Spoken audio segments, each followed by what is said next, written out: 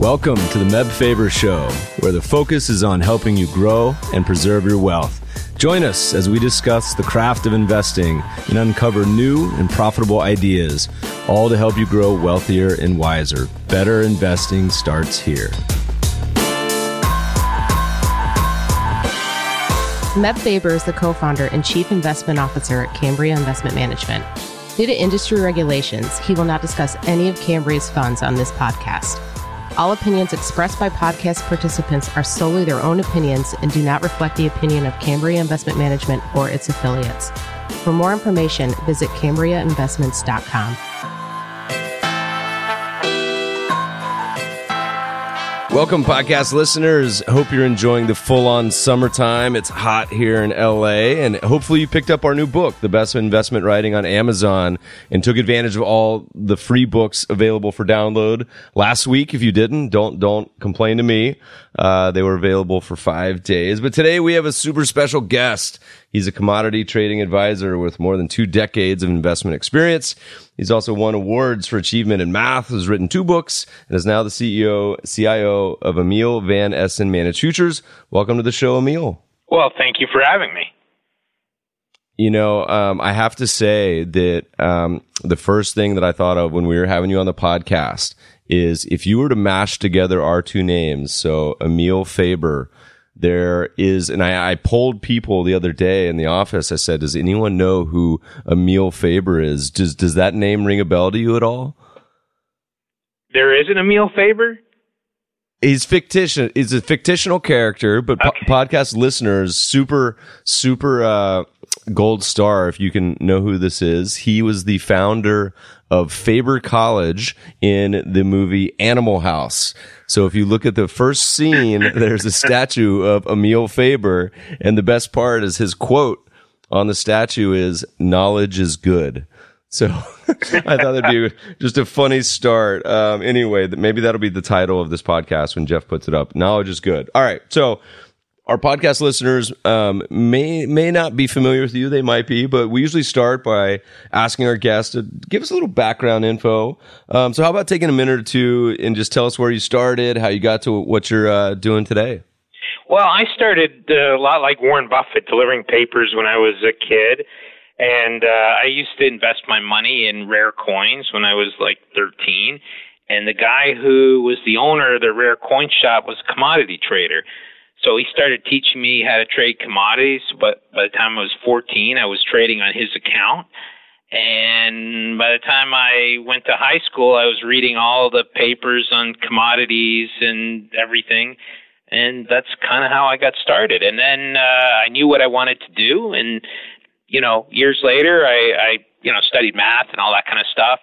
And 21 years old, I started working for Prudential-based commodities. And, went from there, eventually started my own shop and developed some interesting programs for commodity spread trading and things like that. Here I am now.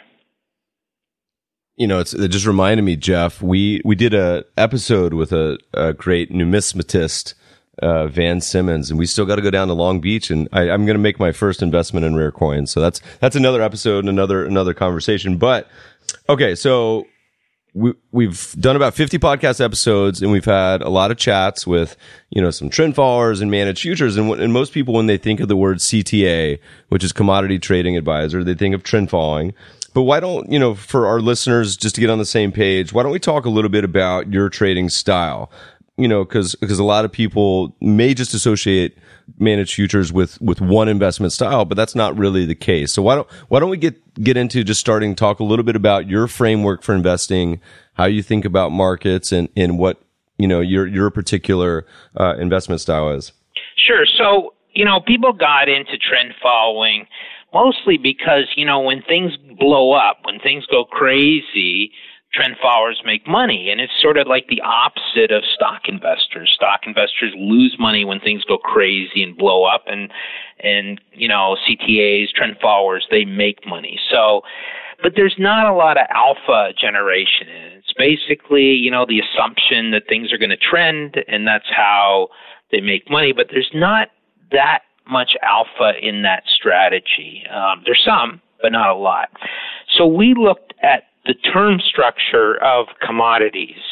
And the term structure is like, well, you know what the first futures contract is. It has a price. Let's say crude oil, might be $48.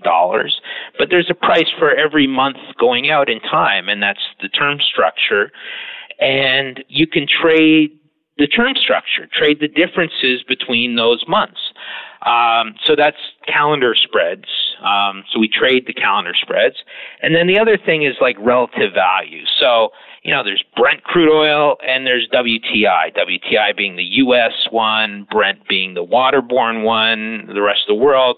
And you can trade like relative value, trade those things against each other. Buy one, sell the other because you think one's a little over and underpriced. And that's what we do. And what I like about it is that the term structure is pushed around by different forces. Like in crude oil, for example, if the price of crude goes up, the hedgers come in and they sell the term structure a year out. But the trend followers will be buying it. So all of a sudden there's a big shift in the term structure just because these different participants, these big players, need to do their own business, like hedgers need to lock in the price, or trend followers are trying to get on the upward movement. And it causes a lot of distortions in the term structure, and we can take advantage of that. And what I like is there's tons of alpha available. So when you get all these players moving the market around in the zones that they participate in, it creates some dislocations in the market. And all these create alpha generating opportunities because we know that certain effects aren't likely to last. Another big one that we do is what we call roll arb. So big players, when they roll their positions, they tend to, they roll out of the front contract and they go into the next contract. So they got to sell one and buy another, and they push the market. And we know when that's going to happen, and we take advantage of it. So if we know that they're going to be selling the front month and buying the next one, then we know, we can take advantage of that by doing it ahead of them. And then when they move the prices, we can profit from it. So there's a lot of alpha there to take advantage of. There's a lot in here we can drill down into, and let's just take a step back, because some of the listeners may or may not be familiar with futures. But for example, if you were just to go out and try to buy oil, a lot of investors say, I want some exposure to oil. Well, there's no such thing really. You could go buy the spot, but there's these futures markets where, whether it's every month or every quarter, all the way out for, a number of months and years, is that you can buy these contracts that give you exposure. And so some of the discussions we're having is how these contracts relate to each other at different times. And there's also a lot of players, participants in the futures markets that aren't necessarily price sensitive. So we talk about people that have to hedge, where you think of an airline that needs to hedge its fuel costs, or a cereal company that needs to hedge its wheat, or vice versa, et cetera. A couple things. So one, you started to talk a little bit about roll arb, and in a way to kind of give some insight into podcast listeners to make this a very kind of real discussion. A lot of people that say they want to invest in commodities. And if you remember back to the early mid 2000s investors, everyone was super excited about commodities. One of the reasons because oil was going straight up, and a lot of commodities, oil was up above $100. Everyone wanted exposure to commodities in portfolio, but because you can't just go buy a bunch of commodities spot, you have to do it through futures, a little more nuanced. Why don't you talk a little bit about the kind of intricacies of an investment in just a broad-based commodities as kind of an instructive platform, and we can get a little deeper from there and talk about how kind of like a lot of these 1.0 commodity indices were very poorly designed and actually really benefited people like you guys. So, yeah, I mean, one of the reasons why, commodities went up so much in the 2000s is everybody decided that they wanted to have an investment in commodities. So commodities went from a product that people use, like oil, to an investment vehicle, and it really was never meant to be like that. So they came up with all these commodity indices like Goldman Sachs Commodity Index, and then all these funds around that. And all of a sudden, everybody was investing in commodities through these indices that you could buy an ETF for or what have you. And the amount of investment in that went from 10 billion in 2000 to hundreds of billions by 2008. And that drove up the price of commodities because you had all these massive buyers pushing up the price of commodities. In this world, everybody, the primary investments are stocks and bonds. And the problem is around the world, these things are getting more and more correlated. And everybody needs some other investment. And that's why they got into commodities. And that was the whole buildup of the commodity machine, the long-only commodity funds. And we took advantage of these long-only commodity funds. But as an investment, there's not a lot of like when you buy commodities, it's not correlated to stocks and bonds, but there's also not that much. It's just a lot of volatility with not a lot of gain to it. And that's where CTAs come in because, we're better at playing the commodities, not being correlated to stocks and bonds, and being able to take advantage and generate alpha and better returns. Listeners, we often talk about this because we manage both obviously passive and active funds. And we've talked about this a lot on the podcast. But one of the dirty secrets of indexing is almost all of the indexes get front run. And there's academic papers on this. So if you're the S&P 500, it's a massive, massive index, but it's very liquid. So there's not as much kind of slippage. It may be 20 or 40 basis points. But some indices, the Russell 2000 is a super famous one where people will simply screen for the stocks that are likely to go in because the rules, buy them a month ahead of time, and then, of course, short the stuff that's probably coming out. And that's been a very profitable center for traders for many, many decades. But particularly the commodity indices, I've seen reports on these kind of 1.0 indices where the slippage on some of these indexes from these just very naive roll systems was on the order of 3 or 4% per year.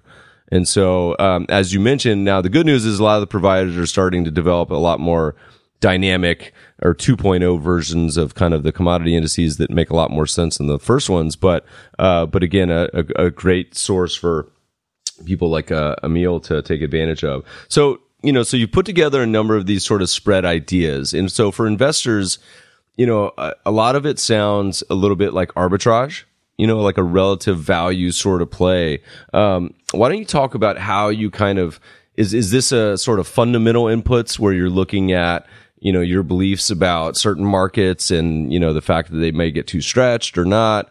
Is it purely technical inputs based on price? How's the machine work? Well, I think it's very important in commodities that you have both, but most people don't use both. I think we're kind of unique in that way. But you have to understand the fundamentals because things change. I mean, look at the shale revolution in oil. It's changed the whole dynamic. And if you look at things like it was 10 years ago, you're going to get run out of town. You're going to lose a lot of money. Look at natural gas. I mean, they can produce it for half the price than they did years ago. So if you built a model on that, you would lose money. So we do build our models which tell us, how the relative value moves around, how we can make money taking advantage of it. But we also look at the fundamentals and study it and make sure we understand how the big pieces are moving around, so we don't get caught. Like you said, for example, in roll arb, the big players who are rolling are getting a little savvy now, and they're changing the way they're doing things, and it's not as easy to take advantage of them. So you have to know that they're changing things. Otherwise, when the opportunity's gone, you don't want to keep trying to play the game and lose all your money after these guys have gotten savvy.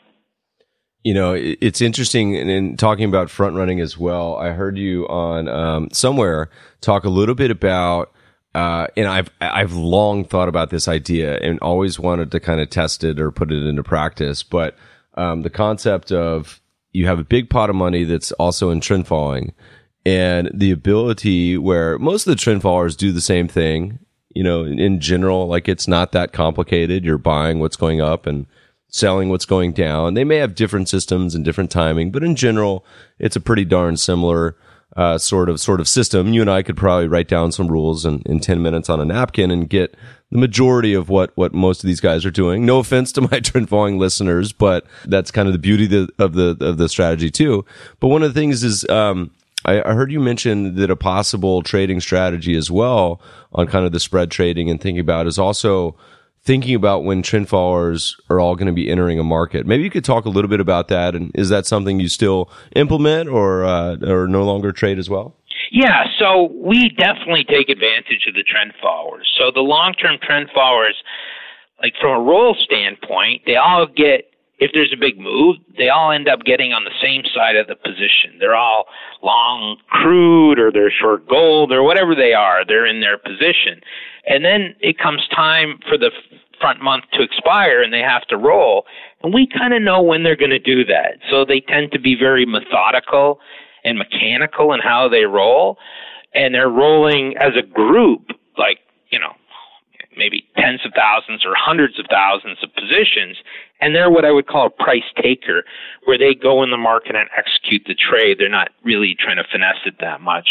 And that creates a lot of price movement. And we know exactly, when somebody's doing big trades and you know ahead of time what they're going to do, you can take advantage of it.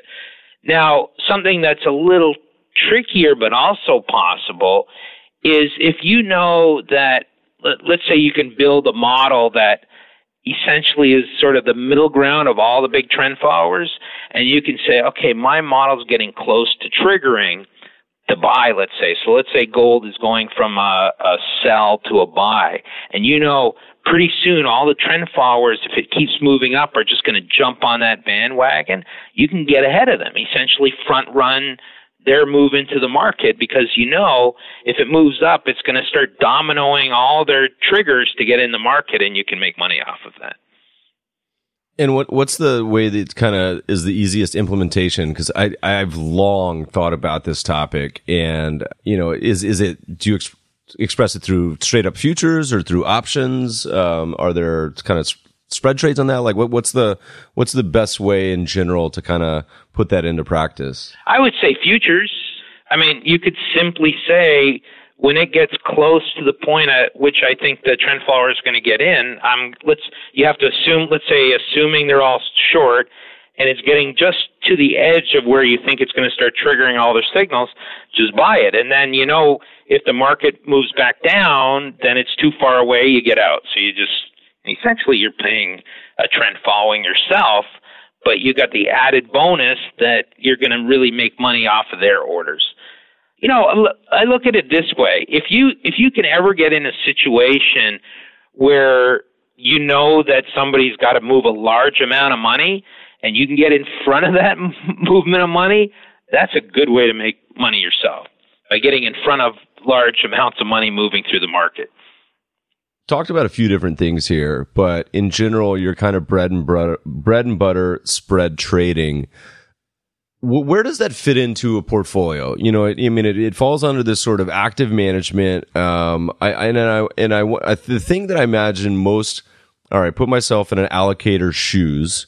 The big sort of takeaway for an allocator and I imagine you get this on a daily basis from some very uninformed big investors. I imagine they say, what is your risk management? Because thinking in terms of a lot of these positions, really everything comes down to how you build these trades, and sort of on an arbitrage level, what is the maximum pain you can endure? Is there any sort of kind of rules of thumb that you guys implement on how you structure the portfolio that says, hey, look, we're going to build this spread trade, but if it blows out to XYZ, we're just out? Or is there some sort of like dynamic position sizing that it's so small that you're actually pyramiding into that? What's kind of, how do you think about the money management side?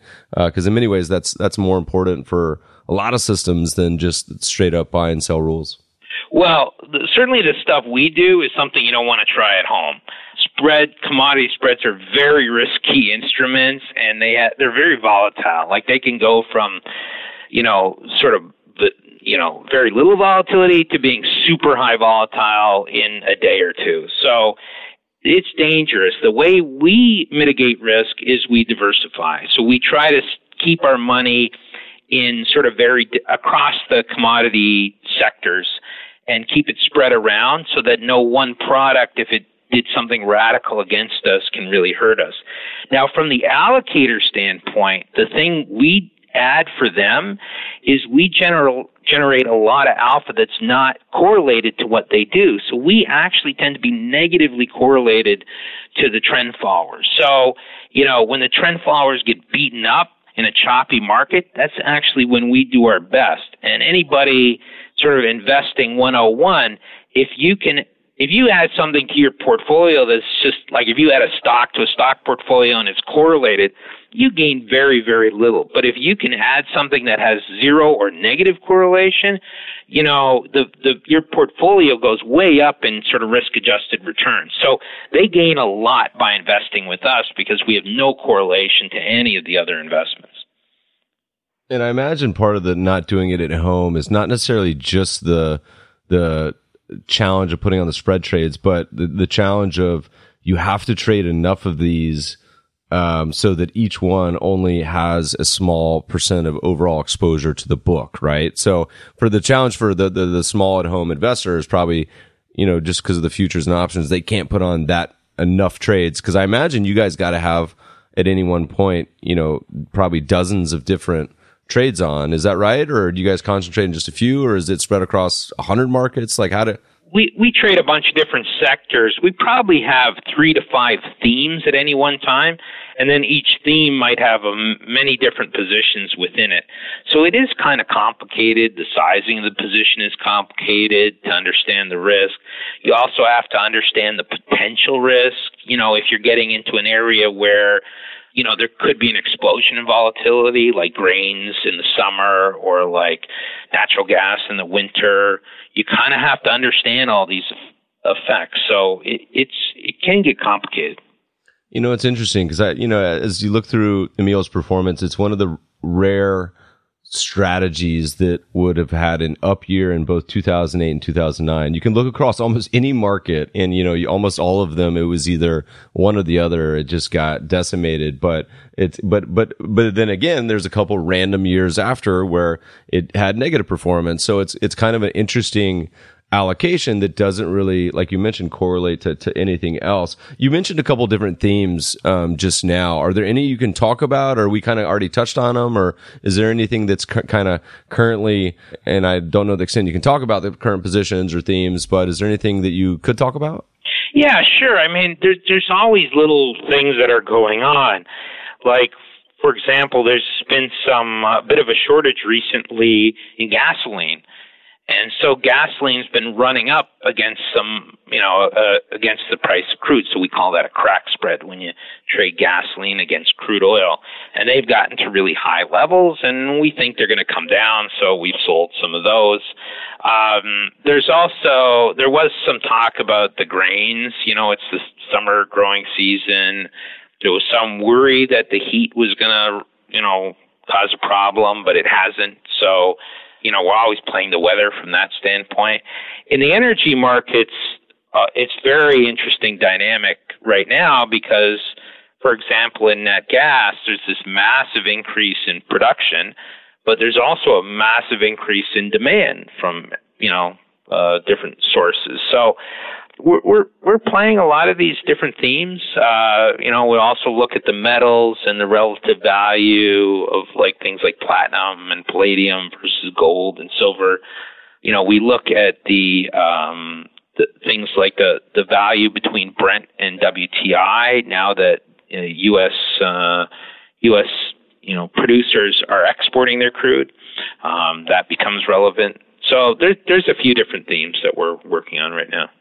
And one of the cool parts of, having talked with you a little bit, but also doing the research on y'all's firm is that it seems like you're continually doing research, and I think a challenge for a lot of quantitative managers is they say, look, this is my system and I'm done. But, we talk a lot where markets can often structurally change over the years. Example in the equity space is the huge influx of companies using their cash flows for buybacks instead of dividends, which really goes back to a structural break in the 1980s. And now there's these hundreds of billions of dollars of funds that focus only on dividends, and it's a huge mistake in our opinion. And so, what are you kind of guys thinking about now? I mean, like if you look around the universe, thinking of new ideas and systems and things you're working on, is there anything that gets you excited? Or are you guys starting to trade Bitcoin and anything else weird, or is there any sort of research that you guys are thinking on these slow summer days?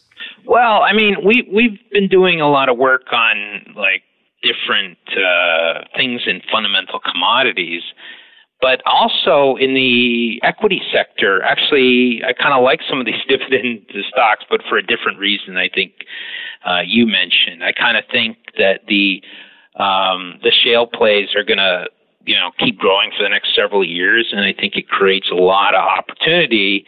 And I think some of these like MLPs are paying out huge dividends, but I think they're also going to grow, and I think provide a tremendous opportunity for people. Now I just do that for myself because that's not what we do in our firm, but I really like that. But why don't we expand on that? Talk about oil a little bit, because a lot of investors, when they think commodities, it's oil. And if you look at a lot of the Gen 1 commodity indices, it's like 70% energy is the index. So you're basically trading oil. What's your perspective? I mean, there's been a pretty crazy last 10 years in the energy space with, oil well over $100 and then crashing back down because of this revolution. Give us just a couple comments from somebody who's kind of in that world. What's your thoughts on oil in general and this kind of shale revolution? So I think the original drive to $140 something was really a case of long-only commodity funds investing tens of billions of dollars as an investment in crude oil and other commodities. So we drove the price too high, and as the price was way too high, way above the cost of production, more money got spent on developing oil and things like that. And as soon as that happens, and it takes years for these projects to take hold, but once they do, we had way too much oil. So the price comes crashing back down. And so where we stand right now is there is overproduction still. I mean, OPEC had their agreement, and demand is good for oil. So oil demand is going up like 1.5 million barrels a day every year. But the shale guys are essentially growing by the same amount. The big thing that's happening now is there's a technology revolution going on in all oil drilling. And the cost of finding and developing oil has just collapsed in price. So there's a lot of projects now that are profitable at $40 a barrel. So that's why the price is here. And this is why a lot of this stuff's getting developed. Now, they say, I mean, it seems like in a couple of years, prices may need to go up because the big projects, the deep sea, the stuff that's deep water drilling, some of these multi-year projects, when the prices collapsed in 15, 16, none of that stuff got approved, no new projects. So the long-term projects, the long-cycle projects, the ones that they were starting in 14 are getting going now, and so that's keeping us in the oil. But nothing got approved in 16 and 17, or not much anyway, and that means probably in a couple of years there's not going to be any big projects coming on stream, or very few, less than normal, and there might be another shortage of oil and push the price up. But I think the days of like $80 oil, that's a long way away, because just technologically the oil they are developing is all has like $40 less break evens.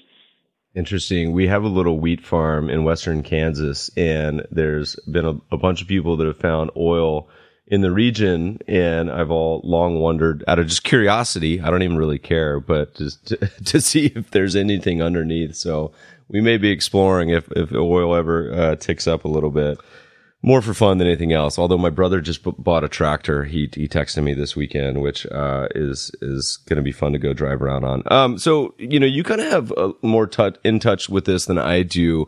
What's the perspective now from professional investors that you talk to on a consistent basis? Because I used to go to a lot of the professional conferences, institutional conferences, and it's kind of humorous in many ways to watch the themes come in and out of favor. Like you mentioned, commodities were super popular in the mid 2000s, and then it was the BRICS, and then after 2008 it was tactical strategies and tail risk, and now it seems like it's simply just a massive shift to purely passive investing and paying as little as possible. What's kind of your perspective on conversations in the institutional community, particularly with a focus on commodities in general? Are all of the managers just puking out their commodities exposure and saying that was a dumb move? Are they kind of shifting their thinking? What's kind of the general perspective there? Well, that's what's happened. So generally, if I look over the last 20 years, when stocks start going up and up over a period of years like they have, then there's a certain point at which sort of most people gravitate towards more and more stock investing, more and more equities in their portfolio. So they forget that stocks have their down periods. And so hedge funds get more into equities and, and then all of a sudden stocks blow up, have a big down correction or bear market, and then everybody goes, oh, geez, we need some alternatives here. We need something that's not correlated to our stock portfolio. And then they get into CTAs and hedge funds and other things. And so we're in sort of that tail end of the equity move, and everybody feels like they're resting well with their equity portfolio. And then I think there's going to be a down move. And then with correlations, to me in the world, correlations are getting higher and higher on the equity side. You can't get any diversification. And I think commodities are the one area where there is diversification, where commodities just don't act at all like stocks. So I think when you get that bear market, then you'll see the big shift back into commodities like we did, 10 years ago. There's a lot of things, kind of coincident sentiment indicators you see at various turning points in markets where you look around and kind of notice things. Like you notice Harvard has been shifting, huge, major shift, one of the most impressive active managers of the past century, largely due to a number of factors, but shifting their portfolio to a much more passive investment. So we saw the other day that they're selling their, I don't know if it was a goat farm or cattle farm in New Zealand, but like all these other sort of commodity and real asset investments. But you see that. I mean, you see after a number of down years for commodities in general as long only, a lot of these institutions throwing up their hands and saying, well, that was stupid. I can't believe we got sucked into that. We'll never invest in this again. And that sets the stage, of course, for the next kind of big run. What are there any other sort of, like, if you look around at markets, commodities or anything else, any other big kind of long-term opportunities that, you think are particularly interesting in general? Yeah. So, I do think crude in the next couple of years, can't sustain prices much less than $50. So I think anything in the mid to low 40s is a good buy. But like I look at something like platinum. I mean, platinum has run a deficit in the last 4 years, production deficit. The price is in the 900s, but it's dipped down into the 800s, and essentially it's below the cost of production.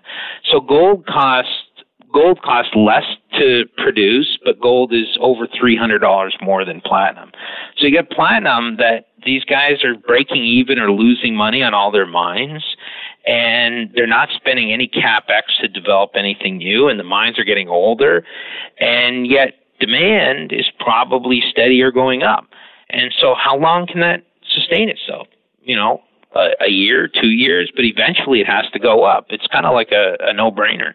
People are worried maybe that the main use of platinum is in catalytic converters for diesel engines, and people are a little worried that maybe with all this problem with diesel engines that maybe they might get hurt. But other than that, at this price, they just can't sustain the mining of platinum, so it's got to go up.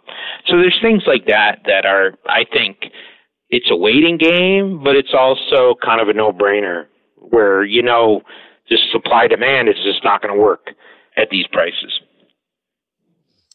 And so you mentioned gold. Is that an area that on a fundamental or sort of even on the spread trading world, like do you think about gold, in particular, does it look interesting right now? Is it something that you don't really have a strong opinion on? Any general thoughts there? Now, I mean, it's funny because you talk about sentiment and what comes in and out of favor, and almost every social media story these days is about cryptocurrencies. And, is there a shift in sort of sentiment from older to a younger generation of kind of how do you think about gold in general? Any main thoughts? Well, gold and cryptocurrencies are the same, in the same realm, let's say.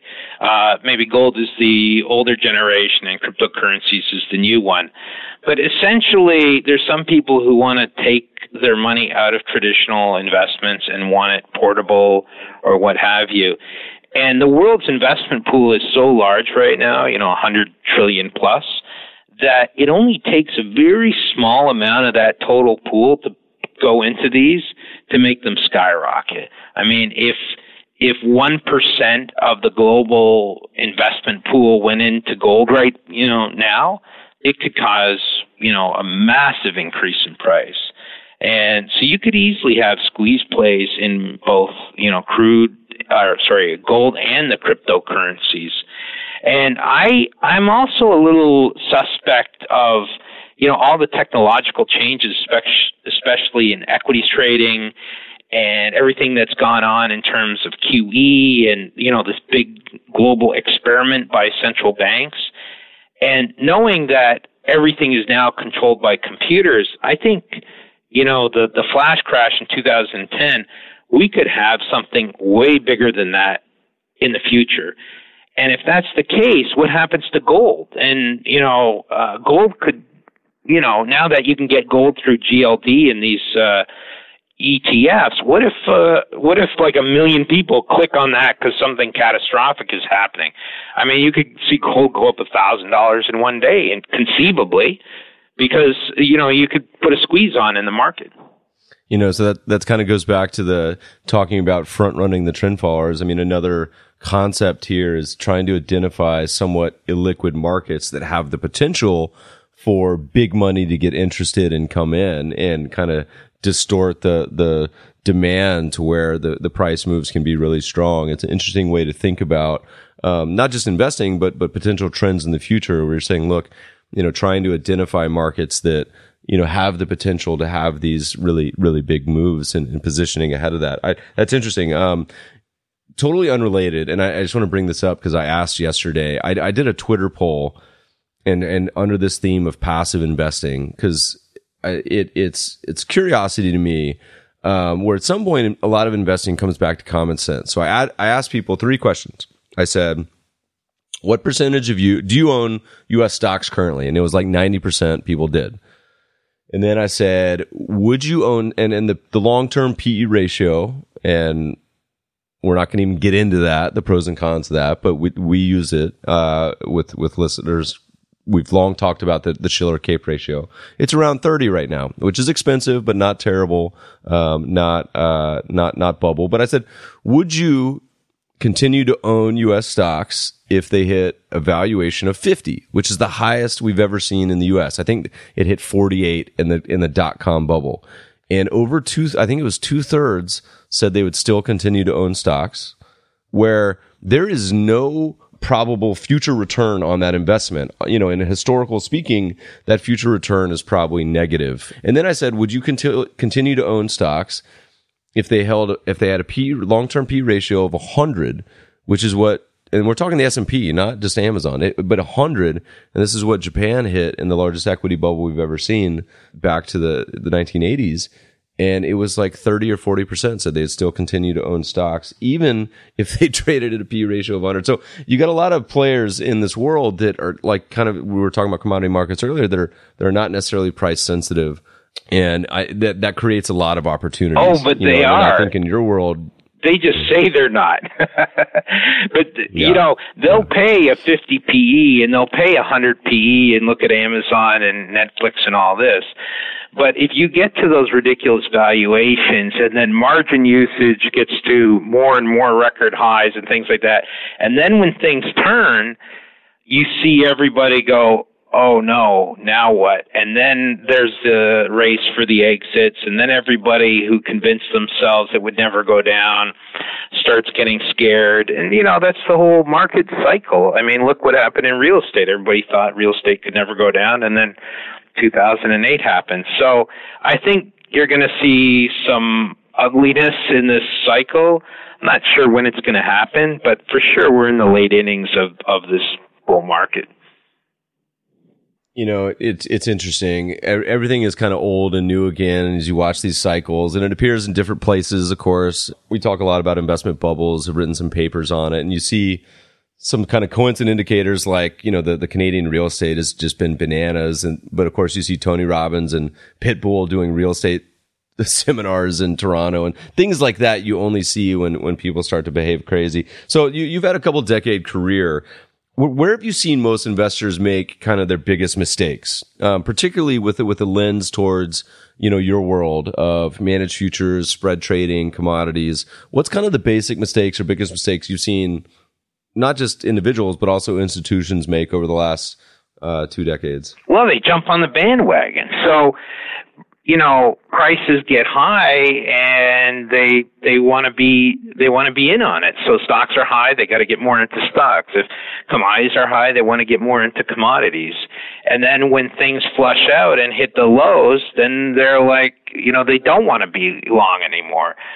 So they are cheap, and they people always say, I want to buy good value and things, but they don't.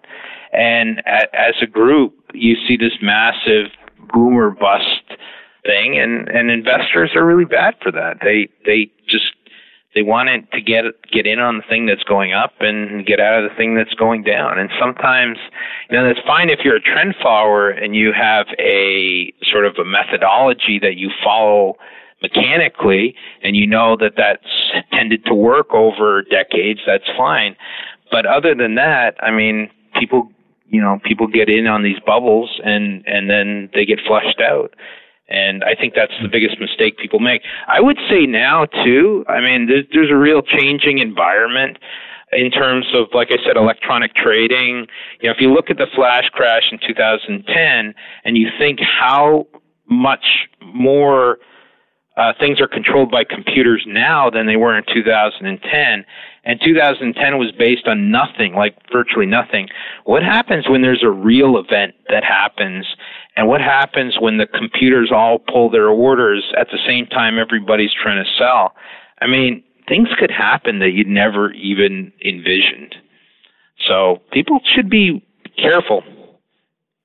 I was thinking about writing an article about that. And, the way that most money managers will talk about, particularly if they're underperforming or if an asset class is doing poorly, is they'll write a paper and they'll say, we've seen this before. Stocks have underperformed, foreign stocks have underperformed U.S. stocks or whatever for X period. And this has happened before, and try to calm their investors. But one of the things we often think about is we say, well, look, at some point, something is coming that we haven't seen before, where the definition of drawdown is the largest one will always be in your future. And so, as we talk about quantitative systems, I think Cliff Hasness has a great quote where he says, we take a look at a lot of the historical simulations and performance, but we say, we'll take a look at the drawdown number and double it, because at some point something will happen that is far worse than what we've seen before. And I think the importance of history, of course, is to have some expectations, but also to realize, hey, that's just the base case, and things could certainly get worse. In commodity spreads, this is a common occurrence, and we've actually done testing on things that have exceeded the 30-year history. So something that has gone beyond the 30-year history, so outside of the realm of modern history. And we saw like 200 cases in commodity spreads like that. And we would measure how far beyond history it went. And we saw things that would, let's say you took the last 10-year range and you called that X. We've seen things that exceeded the historical high by 10 times the 10-year range, like astronomical amounts. And it happens all the time, and we try to build a model on how to profit from things when they just blow out and blow everybody out, and how can you make money off of that? That's interesting. And so is the kind of solution that, one, keep the bet small in the first place, but when those extreme events occur to come in as well? I think the classic example that we can all remember that in the younger podcast listeners may or may not be familiar with, but long-term capital, certainly in the late 90s, putting on a lot of the relative value trades, but I think they were also leveraged like 70-1 or something. So there's another lesson there. And what's the famous book on that? Is it When Genius Failed, I think? But a great book. We'll add it to the show notes. I can't remember. But Emil, any comments or thoughts there? I mean, that's seems like a ripe opportunity, but also kind of hard to quantify. But I guess if you just simply say, look, if it ever hits the fan at 5 or 10x, we'll put on these trades in the opposite direction. Yeah, and the whole thing about long-term capital management is it's based on an assumption that everything happens in a normal, orderly fashion. And the fact is if people think a price of 10 is too high, and it goes to 11 and 12 and 13, so they sell more and more and more, like on a relative value, then what happens when it goes to 20? Well, I'll tell you, when it goes to 20, it goes to 30 because all the people who got in between 10 and 20 get blown out and have to buy back, and then it goes to 30. So these things are not normally distributed, as people would say. They have big tails, and they do way more wild things than you would expect, especially when you're talking about relative value plays. And you should expect the unexpected. I mean, you should look for the fact that what you see is the normal historical range. You know, things are going to go way outside, and when they do, they tend to go way beyond it. And how you take advantage is when everybody gets blown out. Let's say something's going up and up and people are selling it. When everybody gets blown out, so the people who thought it was too high, when they get forced out of the market, then it's time to sell, but only a little bit. Don't overdo it, because you never know how many. Like I said, in most cases when we tested it, they only went to 1 or 2 times the 10-year range. But we've seen situations where it went 10 times, like just absurd numbers. And so you just got to be careful, I guess. One curiosity for a lot of people, you talk to the value guys, and Buffett, he's like, I was born a value investor. Some people, and Seth Klarman, he's like, it's just, inoculated. There's certain people that just tend towards a certain style. Like, how'd you eventually kind of settle on developing this style? Was it something that you had a mentor that in the early days of Prudential or whatever that kind of taught you this type of trading? Did you develop it, kind of gravitate totally on your own? Like, how'd you end up as a spread trader? Well, it happened because of all this money moving into long only commodity funds. And I realized this created an arbitrage opportunity with the roll. So I started out just doing roll arb, over 10 years ago, taking advantage of that. But then I started realizing that there's tremendous opportunities in commodity spreads, and we started looking at all different angles and just developing them. And but it all started with roll arb. I just knew that all these guys were rolling their positions at the same time, and it was kind of, I don't know about easy money, but it was very predictable what the markets were going to do. And we were sort of an early adopter, so we were able to make some decent money off of that. I'm blanking on this. It's early in the morning. We had our book happy hour last night, so I'm a little cloudy. But there was a great fictional book about a rebalance trade that was about, I think, Japanese equities. Maybe it was Ben Mesrick. Jeff, ring a bell? Emil, does that ring a bell? No. I'll Google it and add it to the show notes. But it's a fun book. It's fictional, and it talks about, it kind of wraps a story around this topic that we're kind of talking about. 1 or 2 more questions, because we're going to have to let you go. I'd love to keep you all day, because this is a fascinating area we haven't really talked about that much on the podcast. What's been the most memorable trade for you over the past 2 decades? It can be good, it can be bad, it can be painful, whatever it may be. We ask all of our guests this. Oh. Is there anything that comes to mind as the most memorable trade over your last 2 decades? Okay, so I had a situation, this is a bad trade, where I was short. That's the best type. That's everyone loves talking about the best one. It's a little cathartic. Like, I feel like it's like almost a little of a therapy session here. Yeah. So I was short a bunch of cattle options, a large number. And on the way cattle works is the last day of the month was the expiry of the option. And then the next day is first notice day. and then position limits go down. And I had a big position, like 2,000. So on the last hour of the last day, when I thought the options were going to expire worthless, they blast through my strike price, and I get assigned, I'm short these options, and I get assigned on 2,000, of these, I'm short 2,000 cattle contracts. But first notice day is the next day, and I can't cover them because it just all happens in the last hour. And so first notice day, position limits go down to 200 from 2,000. So now I'm 10 times the exchange position limits, and I have the CFTC calling me, and I'm like, but here's something happened in the cattle market at the exact same time as that happened, and the market was limit up on the Monday. So it's first notice day. I get exercised in the last hour of trading, and now it's up limit, and I got 10 times the position limit, and I can't get out.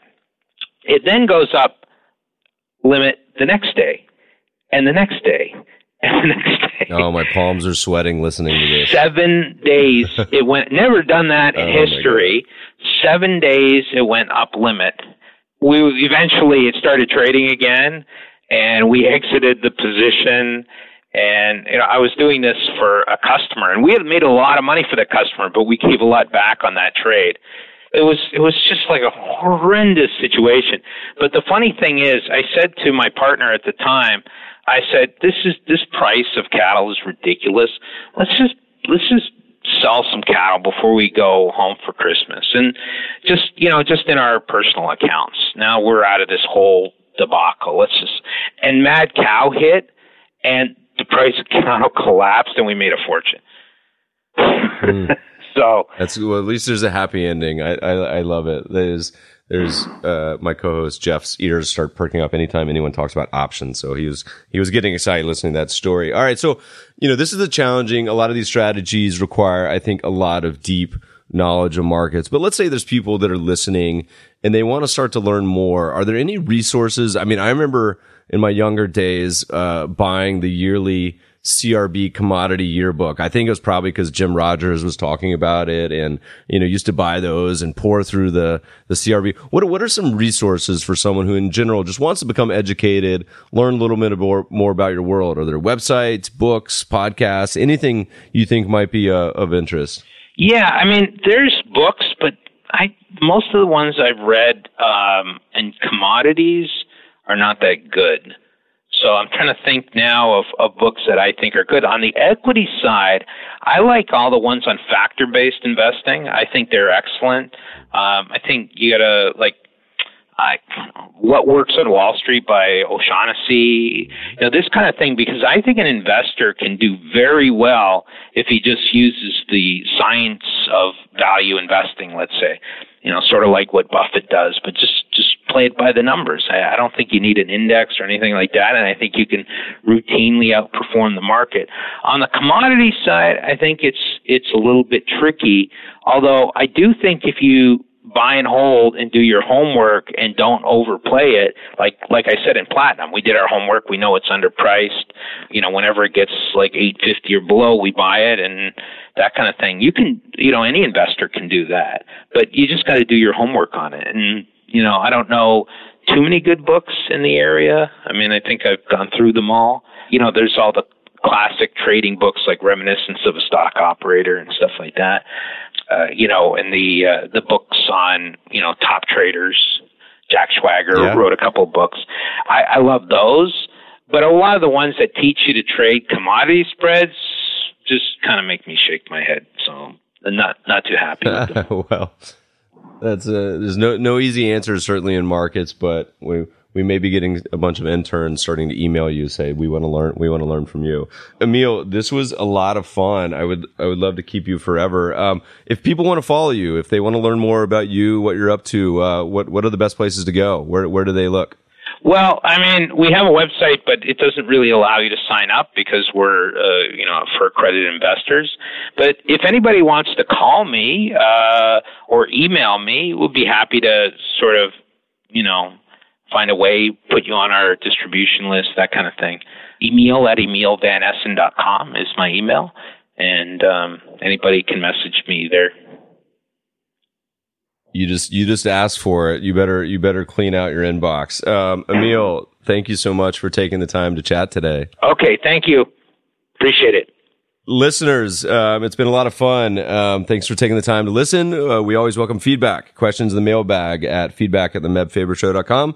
As a reminder, you can always find the show notes and other episodes at mebfaber.com podcasts. You can subscribe to the show on iTunes. If you're enjoying it, please leave a review. Thanks for listening, friends, and good investing.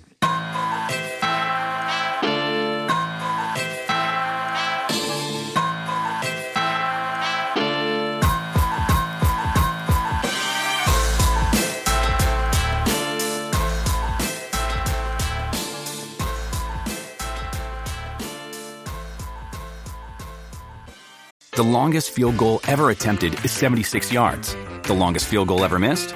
Also 76 yards. Why bring this up? Because knowing your limits matters, both when you're kicking a field goal and when you gamble. Betting more than you're comfortable with is like trying a 70-yard field goal. It probably won't go well. So set a limit when you gamble and stick to it. Want more helpful tips like this? Go to keepitfunohio.com for games, quizzes, and lots of ways to keep your gambling from getting out of hand.